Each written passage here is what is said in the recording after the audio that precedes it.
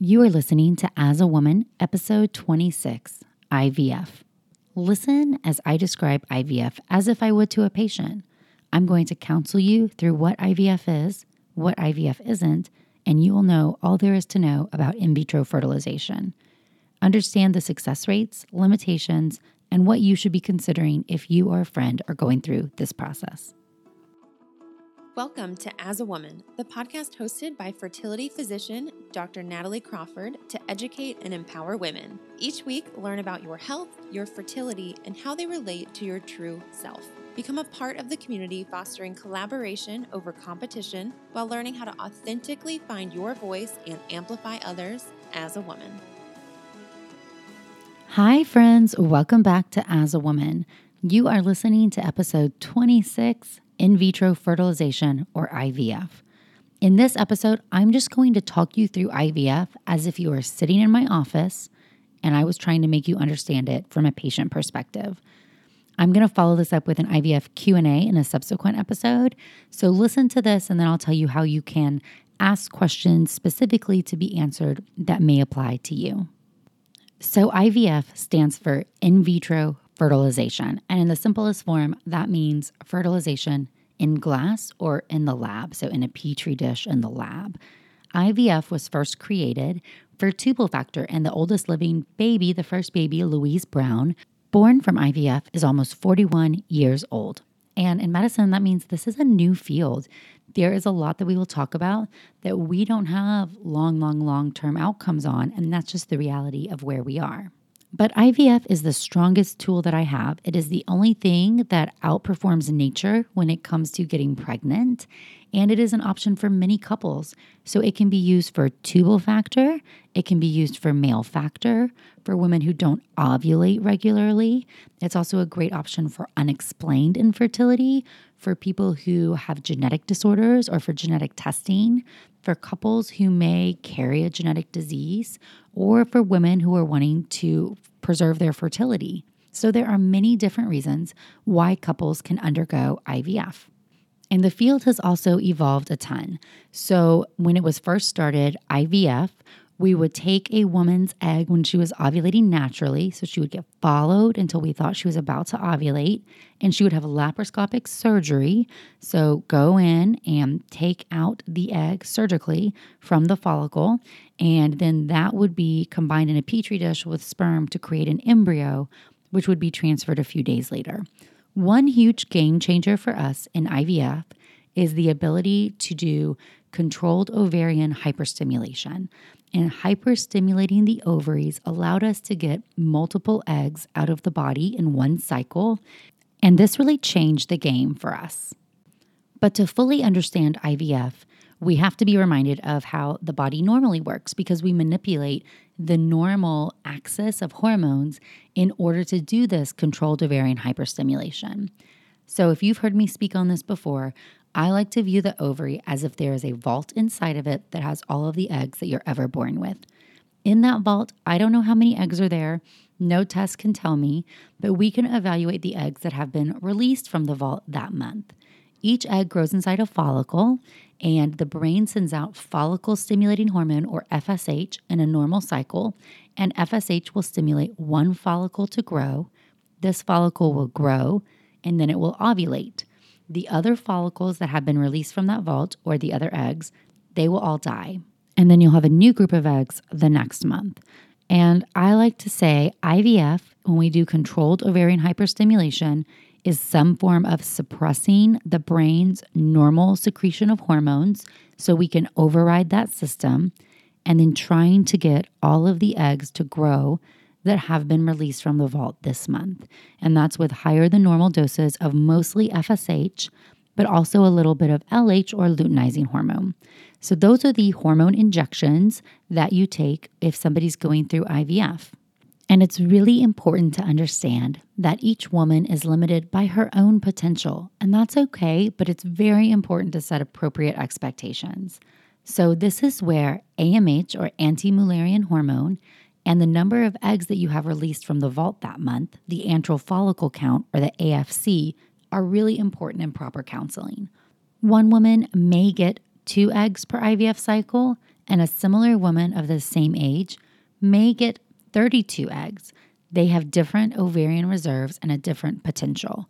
This is going to drastically change their outcome as far as chance of having a normal embryo or chance of having a successful live birth because there is strength in numbers. So this is really where AMH and the antral follicle count have the most strength. That's in counseling you. So before you do IVF, we need to evaluate your ovarian reserve. This number decreases as you, 1, run out of eggs, which for most women is as they get older. So as you get older and have fewer eggs, you will get fewer eggs with IVF, but every woman is different. I certainly have young women who have a low ovarian reserve and they get fewer eggs per cycle. It does not at all mean that IVF is not worth doing, but it does really mean that they have to view this more as a marathon, and they may need more cycles than their age-matched peer who has a normal ovarian reserve. That's okay. It's just important to understand because it will, 1, take longer, and 2, cost more money. So part of the art of IVF for us who are fertility physicians is choosing the right protocol for each patient. Our real goal is to get as many eggs as we can into the lab. So when I evaluate a woman and I determine her antral follicle count, that's what I'm hoping to achieve with an IVF cycle. It's really important to understand that your antral follicle count will fluctuate. That vault is not perfect, so there may be a 20 to 30% fluctuation in any given month. And we don't know if that AFC that I did at our new patient appointment, is that your best month or your worst month? Where is the truth in there? But I'm using all the data I know about you to determine what's the option I think has the highest chance of getting you the most eggs in that cycle. I'm using your AMH, your AFC, your age, any other factors I have so that I can make the best decision. As I said before, IVF involves controlled ovarian hyperstimulation, which is done by some protocol of suppression and stimulation.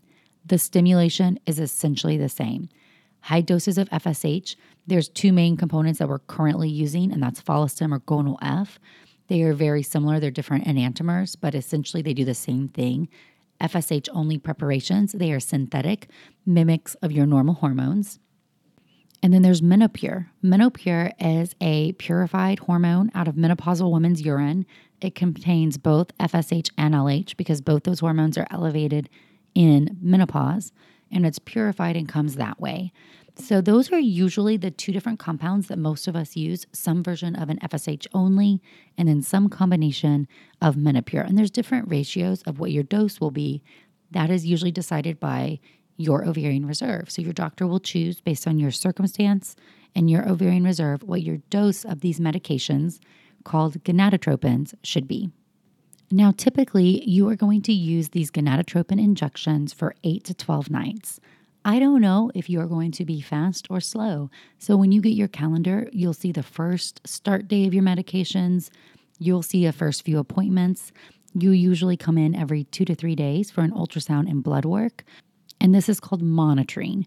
We are monitoring how the follicles are growing. We are monitoring your estrogen, determining if we need to make changes to your dose or your protocol, and trying to determine when you're going to have the highest number of mature eggs.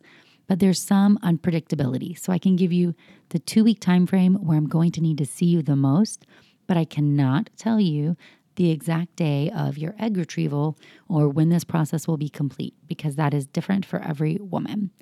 When we pair this stimulation, there are different protocols in order to do the suppression. The stimulation part is very similar. The suppression part is really different for each woman. Now, I usually tell my patients that I will describe the protocol that's best for them because I already know a lot about them. And I'll tell them there are other options if this, in fact, appears not to be the best. So if we are not meeting our goal of how many eggs I expect you to get, we'll cancel the cycle and try a different protocol. Yep, there's a little bit of trial and error involved. That's really hard to accept if you're a patient or a woman in general. We tend to like to control things as much as we can.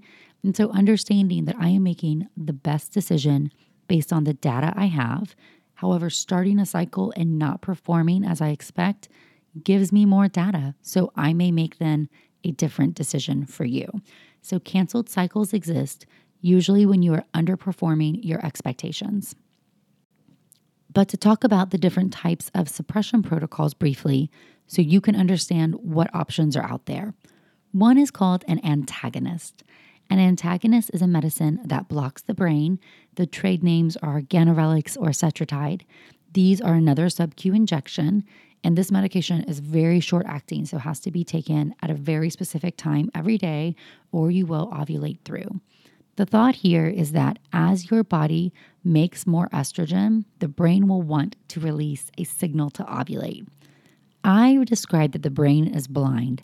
It has no idea if a high estrogen level is coming from one dominant follicle and it needs to send out the signal to have you ovulate, or if it's coming from multiple small follicles growing in an IVF cycle.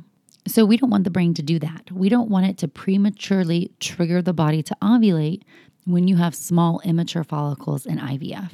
So an antagonist is introduced after the stimulation. So you start using your gonadotropins, your FSH and LH, and as your estrogen starts to rise and your follicles become bigger, you will then start to also use the antagonist to block your body from ovulating. So it's an ovulation blocker. Now, you can do a spontaneous antagonist cycle, which means you call your clinic when your period starts. Hey, my period starts. I'm now going to come into the office on cycle day 2, 3, or 4 for an ultrasound. Make sure that I don't have any cysts. This is called the baseline ultrasound. And if everything looks good, then proceed with the medications right away. That's a spontaneous antagonist cycle. Now, cysts on baseline are problematic for 2 different reasons. One is if the cyst is making estrogen, we call it a functional cyst. It's really some type of follicle that's making hormones. And if you have one of those, your body's not going to respond appropriately to the injectable hormones. That being said, if you have a non-functional cyst, sometimes we can proceed with medications. It really just depends on the size of the cyst, how many other eggs you have. If we think that cyst is going to prevent you from getting the response we want, then we will want to wait until that cyst is resolved. Now, I do very few spontaneous antagonists. I like the antagonist protocol. It has a lot of different benefits. So one benefit of the antagonist is that you can use a different type of trigger shot. So I'm going to talk about trigger shots right now. Trigger shots mean a hormone to make you ovulate. So I told you you're blocking the brain. So the brain's not sending out the normal LH signal to tell you to ovulate. So we have 2 different options for how we can get you to ovulate. One is an injection. Well, they're both injections, but one is HCG. So that's right. HCG is the pregnancy hormone. It actually binds to the same receptor. It has a subunit similar to LH, which is the normal trigger medication, and that will cause you to ovulate or to trigger appropriately. That was the original trigger medication. And subsequently, we have a secondary trigger that we can use only in antagonist cycles, and it's called Lupron. Now, Lupron is an agonist. So when we use these words like antagonist and agonist, we're all talking about for GnRH, which is gonadotropin-releasing hormone.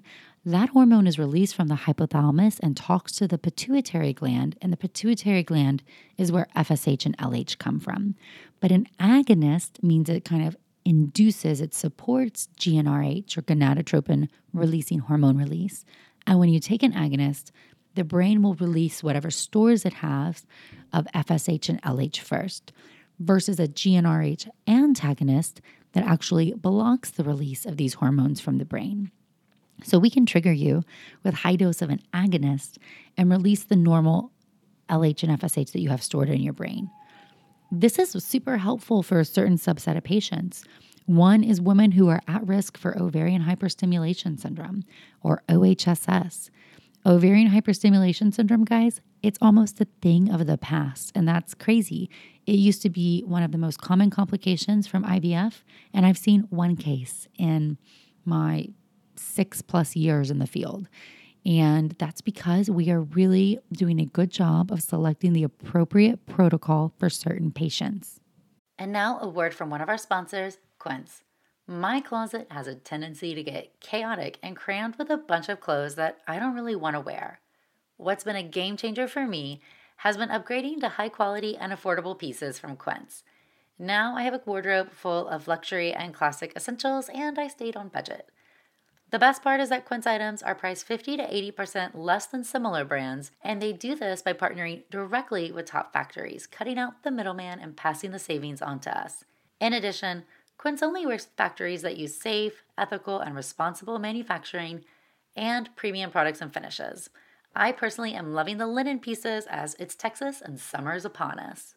Indulge in affordable luxury. Go to quince.com/AAW for free shipping on your order and 365-day returns. That's QUINCE.com/AAW to get free shipping and 365-day returns.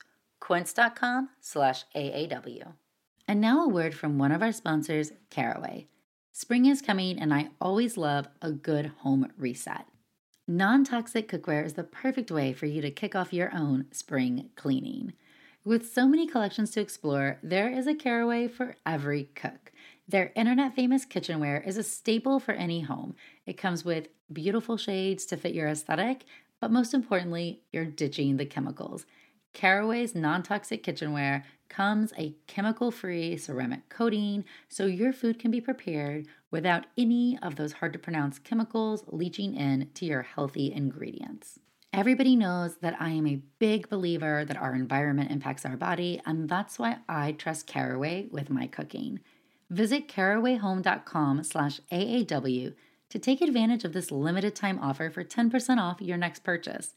This deal is exclusive for our listeners, so visit carawayhome.com/AAW or use the code AAW at checkout. Caraway, non-toxic cookware made modern. And now a word from one of our sponsors, Rocket Money. Did you know that nearly 75% of people have subscriptions that they've forgotten about? Embarrassingly, I am one of those as well. And Rocket Money can cancel a subscription for you that otherwise could have been a time-consuming process. Between streaming services, fitness apps, and delivery services, it can be never-ending. So Rocket Money is a personal finance app that finds and cancels your unwanted subscriptions. They monitor your spending and help you lower your bills so that you can grow your savings.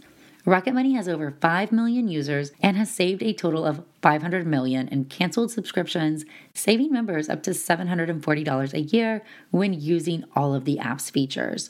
Stop wasting money on things you don't use. Cancel your unwanted subscriptions by going to rocketmoney.com/AAW. That's rocketmoney.com/AAW. rocketmoney.com/AAW. So patients who have a lot of eggs have a high likelihood of getting a very high estrogen level because each egg makes estrogen, and therefore they are at risk of ovarian hyperstimulation syndrome. OHSS, the pathogenesis behind it is that you have capillary permeability, meaning leaky blood vessels, and they lead to fluid shifting from inside your blood vessels to outside. And you can get really sick. You can get ascites, fluid in your stomach. You can get pulmonary edema, fluid in your lungs. Your blood becomes really thick. You become at risk for DVTs or blood clots in your veins. And you essentially become very dehydrated because you don't have that liquid component inside your blood vessels. You can go into kidney failure. It can be really bad. OHSS limited IVF for a lot of women. Women who had a lot of eggs would have to be triggered really early because their estrogen would be too high. It was a rate-limiting step, especially for young women or women who had PCOS or polycystic ovarian syndrome, and the expectation was that they would make a lot of eggs. So using a Lupron trigger has allowed us to proceed with cycles with much less concern for OHSS. The other thing that has dropped the risk of OHSS is a frozen embryo transfer. And I'm going to talk on transfers at the end, but just saying those two things have really changed the OHSS game for us. But you can only use a Lupron trigger in an antagonist cycle. So that's one thing I'm thinking about is, are you at risk for OHSS? If so, you need an antagonist cycle. You can do a spontaneous antagonist like I talked about, or we can lead in with birth control pills, which is what I do most of the time. The reason why I and many other REs like to lead in with birth control is that we believe it gets us a better, more consistent cohort of eggs growing together. So think of it this way. birth control, what does it do? It prevents the release of FSH from the pituitary gland. That's how it works. So it's preventing the body from giving any hormone to stimulate egg growth. If we view FSH as the food for the eggs, and I'm now preventing the brain's release of it for 2 or 3 weeks, I have a group of eggs that's very hungry, and I have FSH levels that are bottom 0. If I then come in with really high doses of FSH now, so now I'm taking these starved, hungry eggs and giving them a very high dose of their food, I am more likely to get a cohort of eggs that's growing together at the same pace and get to maturity at the same time. And that's really important. It doesn't matter how many eggs you have.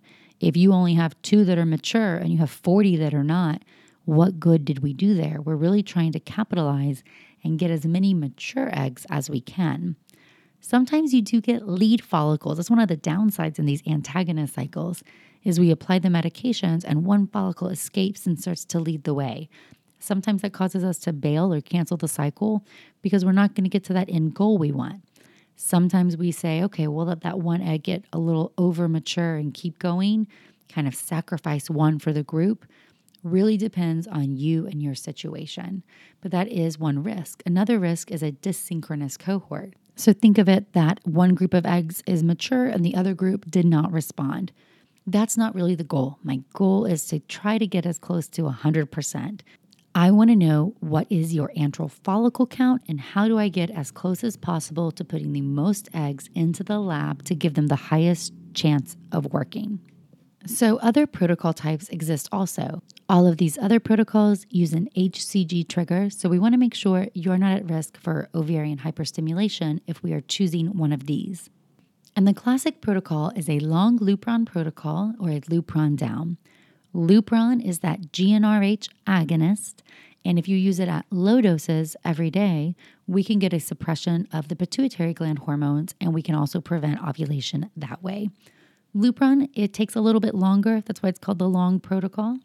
It's started before the stimulation, so it can be started overlapping with birth control pills, which is commonly done, or it can be started in the luteal phase, meaning we determine when you ovulate, verify that with a blood test, a progesterone level, and then start the Lupron in the luteal phase. Now, sometimes the Lupron is continued all the way up till trigger. Sometimes the Lupron is stopped upon stimulation.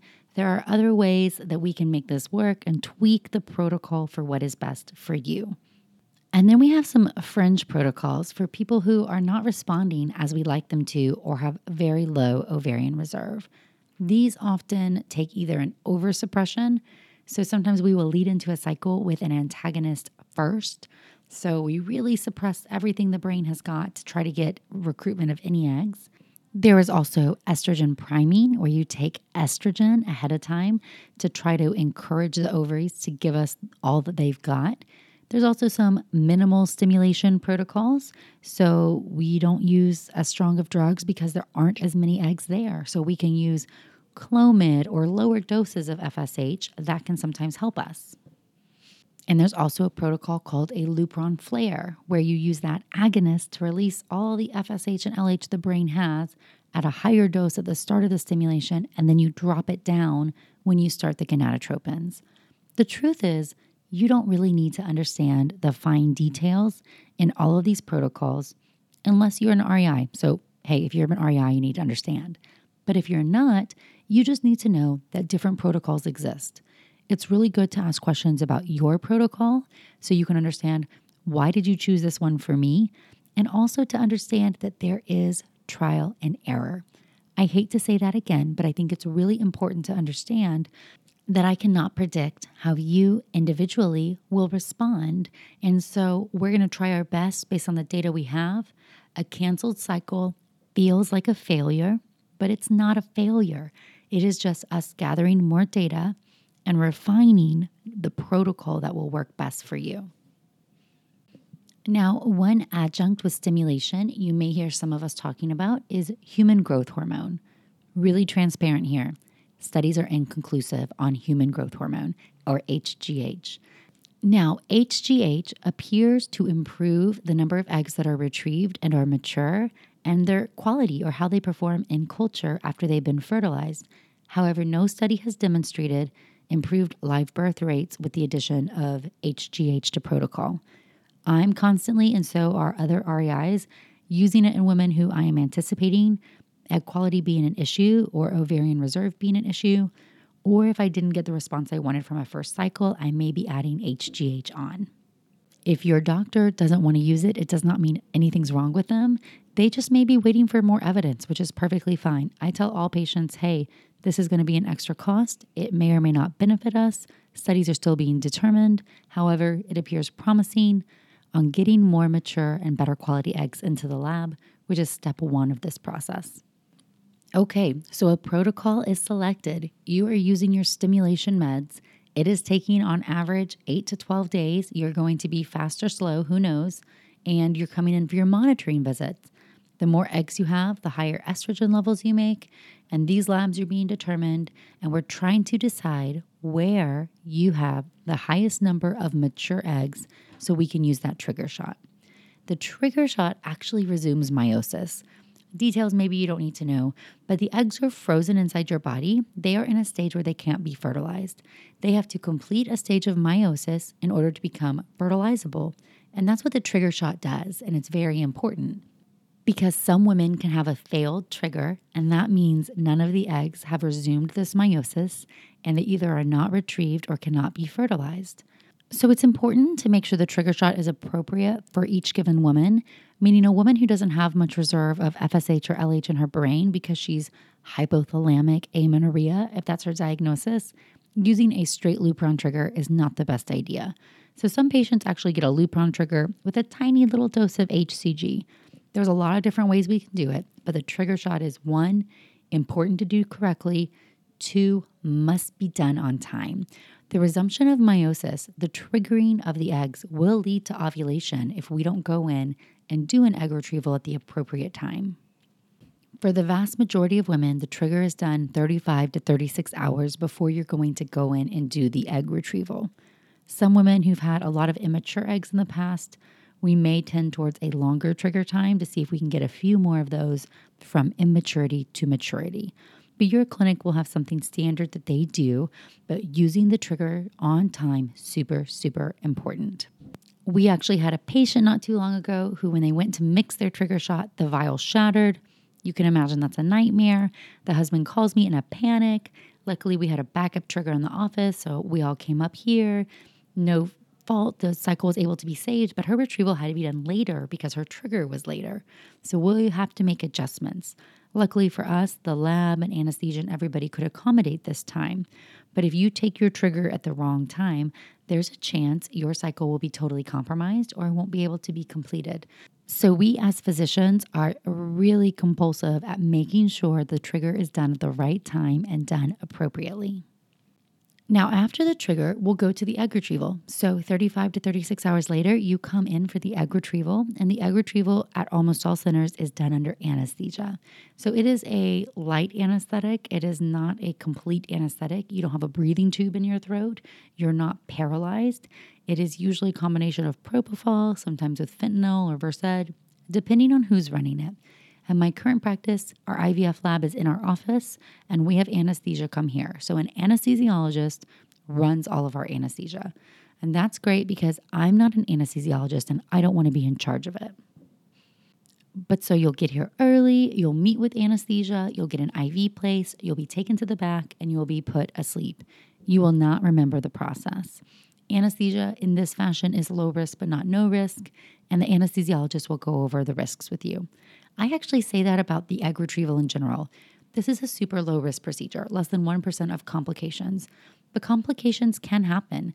That's because we are putting a needle through your vagina attached to an ultrasound and entering into your ovaries, draining out the eggs. So we're draining all these follicles that have grown and collecting your eggs in test tubes. And any procedure has risks. So the most common risks with an egg retrieval include bleeding, infection, or damage to surrounding structures. The risk of all of these is less than 1%, but that's not zero. So there's a chance you may not get all the eggs we saw on ultrasound out at your retrieval, and that's because we're trying to do this in a safe fashion. There's also certain anesthesia risks as far as understanding the setting. IVF egg retrievals can be done in different places. It can be done in a lab inside your clinic, like mine is. It can be done in a surgery center, or it can be done in a hospital. And clinics have different setups for a variety of different reasons. Often, if IVF is done in an outpatient setting completely, then anesthesia wants to make sure they're setting themselves up for success. So very high-risk patients with severe cardiac disease, or those with a very large BMI, they may limit and say, I don't feel comfortable doing this. Sometimes you can send them to anesthesia for clearance or for a visit. Sometimes it may be something that weight loss is required first, or going to a different facility that can accommodate you in a surgery center or a hospital, where they can intubate you and put you on a breathing machine and transfer you to an ICU if something terribly goes wrong. But for the most part, the egg retrieval is very low risk. The eggs are taken out of the body and they are put in test tubes, and then those eggs are looked at in the lab right away to determine which ones are mature or which ones had resumed meiosis and can be fertilized. The immature eggs cannot be fertilized.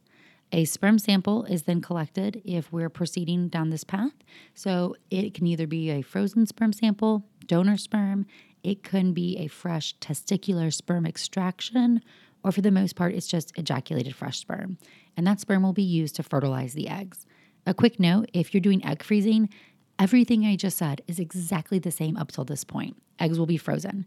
Eggs would then be thawed and put back in, and you finish out this IVF process later. But presuming you're listening to this episode because you're interested in IVF, we would go right away. There are instances where women have their eggs frozen because we can't get sperm. Let's say the husband can't collect on this day, or there was no sperm found on an extraction procedure. So if that's the case, we would just freeze your eggs and then thaw them later once we did in fact have sperm. That's not optimal because not every egg usually survives the freeze-thaw process. As I talked about in the egg freezing episode, usually it's about an 85% survival rate of eggs, and you don't want to lose eggs for no reason. So the ideal world is that we have sperm ready to be fertilized at the time of retrieval. There are two different types of fertilization. So there's conventional and then there's ICSI or ICSI. Conventional, think about it this way. You have a petri dish, we put your eggs in it, and I squirt cleaned sperm on top of it, cover it, and put it in the incubator, and fingers crossed, wait to see what happens next. Meaning I'm going to pull it out of the incubator the next day and see how many have fertilized. This is when IVF was first created. This was the only way. This is how we fertilized eggs. ICSI is an extra technology that now allows us to single inject one sperm into one egg. So ICSI stands for intracytoplasmic sperm injection, and it is the selection of one sperm and we're putting it in the egg. Even with ICSI, it's not perfect, so not every egg will be fertilized. The average fertilization rate is about 75%. So there's a lot of loss in this process. So we have to make sure we're aware of that. And if we're choosing conventional fertilization, there is a chance of completely failed fertilization, meaning if fertilization is the reason why you have unexplained infertility, then we may pull out the petri dish the next day and have no eggs fertilized. That's pretty devastating. So if for unexplained infertility or for severe male factor, a lot of us prefer to do ICSI. Or sometimes we're choosing to do ICSI just because we're fearful of being in that circumstance, meaning it's a lot of work to get to that day and find out none fertilized. But it can happen. It can even happen with ICSI. So 75% are good odds, but that means people fall on both sides of them. Of the eggs that are fertilized, embryos then have to grow out in culture. So the culture process takes the embryos, and it is a non-toxic environment where we are giving them all the nutrients they need as they grow. Egg and sperm in a normal, natural cycle meet in the fallopian tube, and that's where fertilization happens. Over the course of the next 5 to 6 days, an embryo is formed and developed and grows as it moves through the fallopian tube into the uterine cavity. Now, this is the normal stage of implantation, day 5 or 6, and we call that a blastocyst. An embryo is 100 to 200 cells. We currently do the majority of blastocyst transfers. They have higher success rates, largely because there's a huge selection bias. Embryos that aren't going to make it through the culture didn't make it through the culture. So these are inherently stronger embryos. Also, they are more developed and have a certain appearance, so we know how they look. So the standard is if you're getting a fresh transfer, that means that after your egg retrieval is day 0, 5 days later on day 5, you would have an embryo put inside. There are a lot of reasons why we're not doing that as much anymore, although that used to be a standard. Actually, many embryos used to be put inside on day 3, so even earlier. The culture process has gotten better, so most labs are taking embryos to blast, and we do that all the time here. I have done a day 3 transfer on a patient because we only had one embryo and there were just certain circumstances, and she does have a live-born baby from it. So day 3 transfers aren't bad. They were the original transfers. But as our culture system has gotten better, and as we have been able to see better growth of embryos and select them, we are taking more people through the blastocyst stage. The blastocyst stage has also dramatically changed the survival rate of the freeze-thaw process, the selection of embryos, and how we can do genetic testing of embryos. And now a word from one of our sponsors, Ritual. Did you know that 97% of women aged 19 to 50 are not getting enough vitamin D from their diet? Ritual's Essential for Women 18 and Plus was shown to increase vitamin D levels by 43% in a clinical study. I love Ritual, and I love taking their Essential for Women 18 Plus every single day.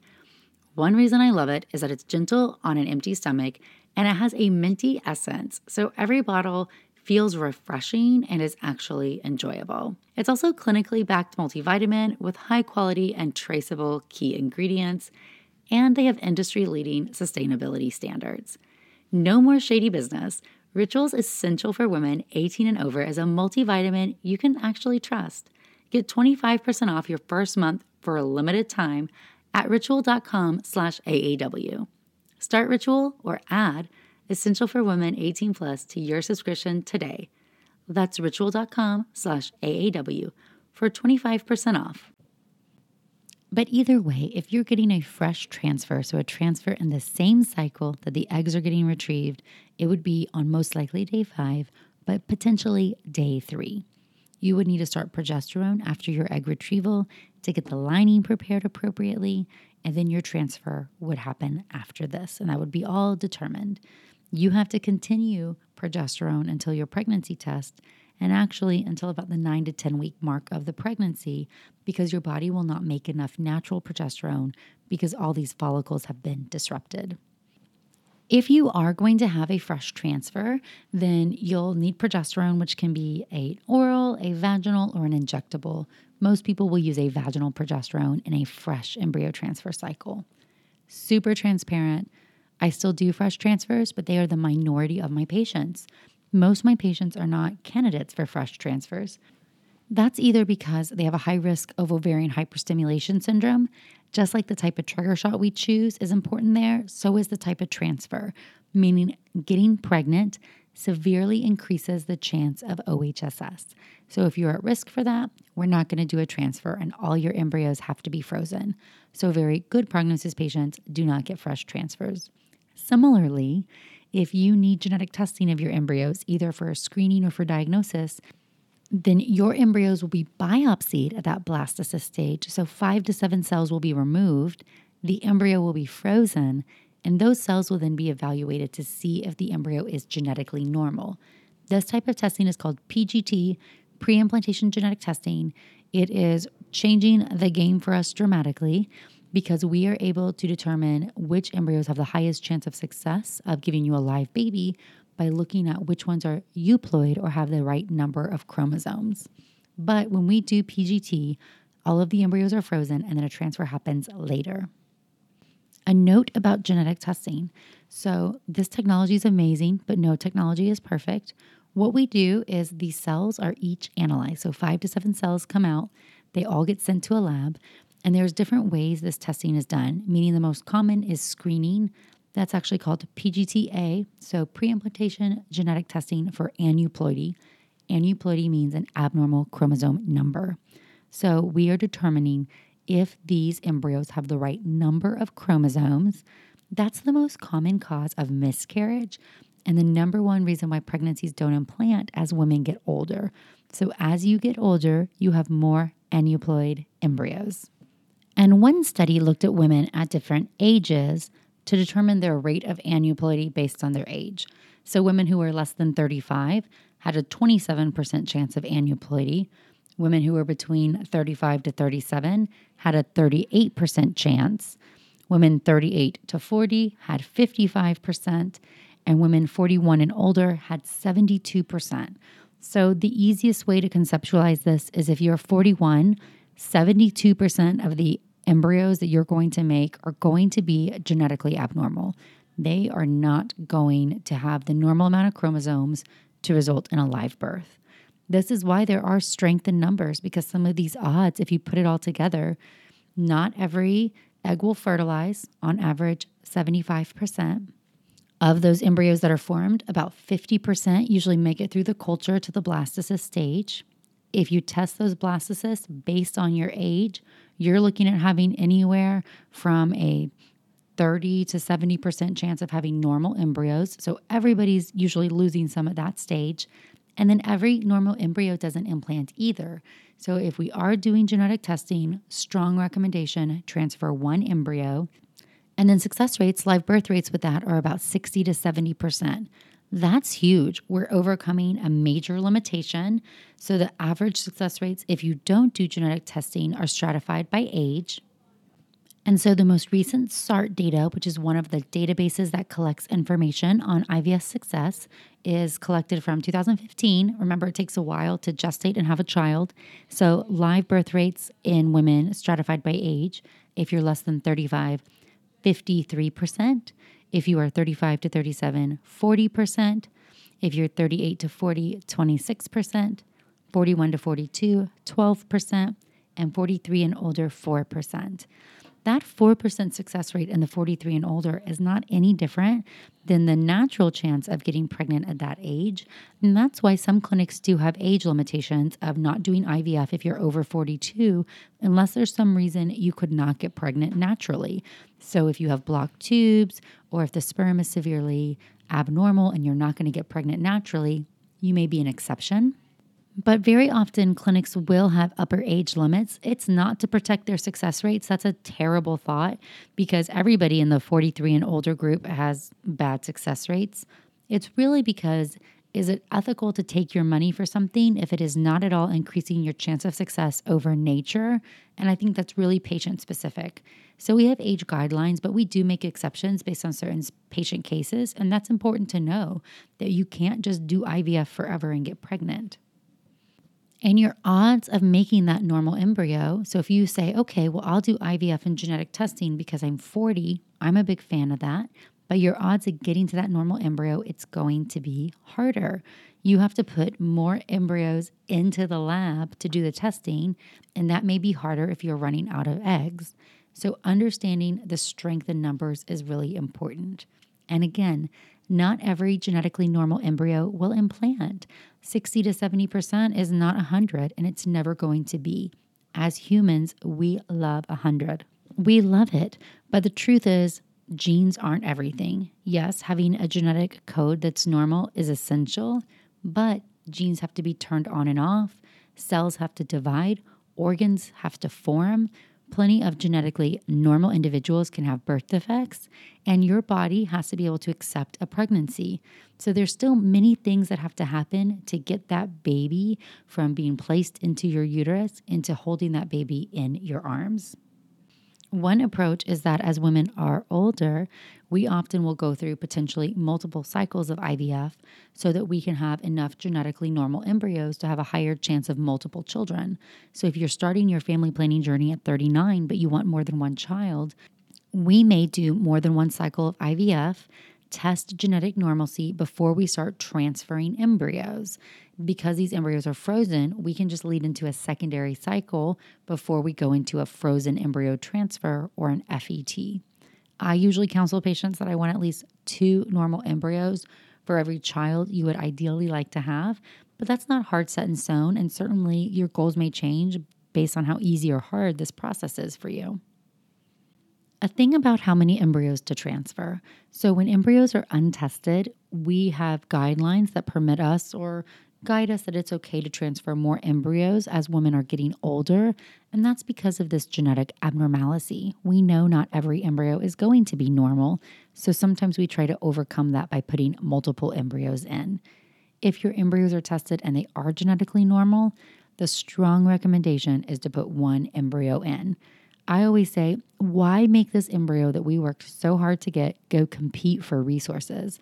We should let it implant wherever it wants in the uterus, get the full blood supply and attention to grow that placenta in as best as it can to have the highest chance of the ultimate goal, bringing a live, healthy baby home. But even putting one embryo in doesn't mean that there's zero risk of twins. There is about a 2% chance of embryos splitting. That would be monozygotic or identical twins coming from the same embryo. And depending on when that time happens, they may still be in their own sac or they may share a sac. There's different risks involved there.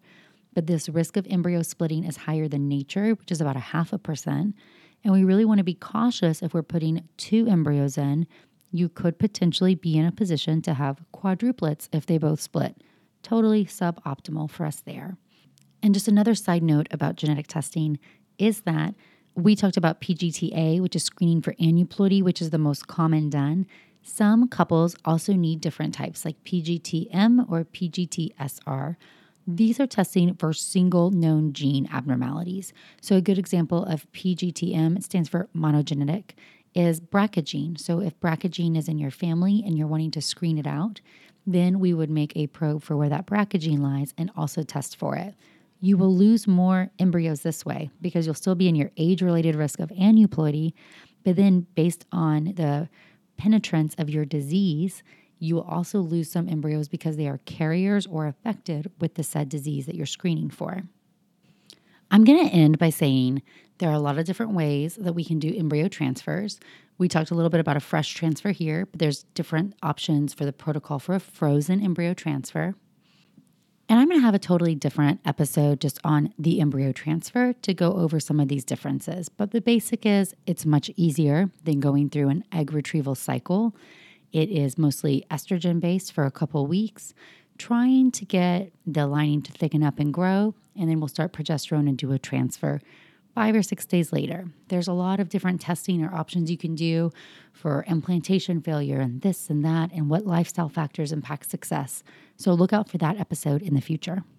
I do believe that lifestyle factors matter. We want to optimize our chance of having healthier eggs. And so I do recommend potential vitamins or supplements based on your AMH or your age. And so that may be CoQ10 or DHEA. I recommend vitamin D, prenatal vitamins.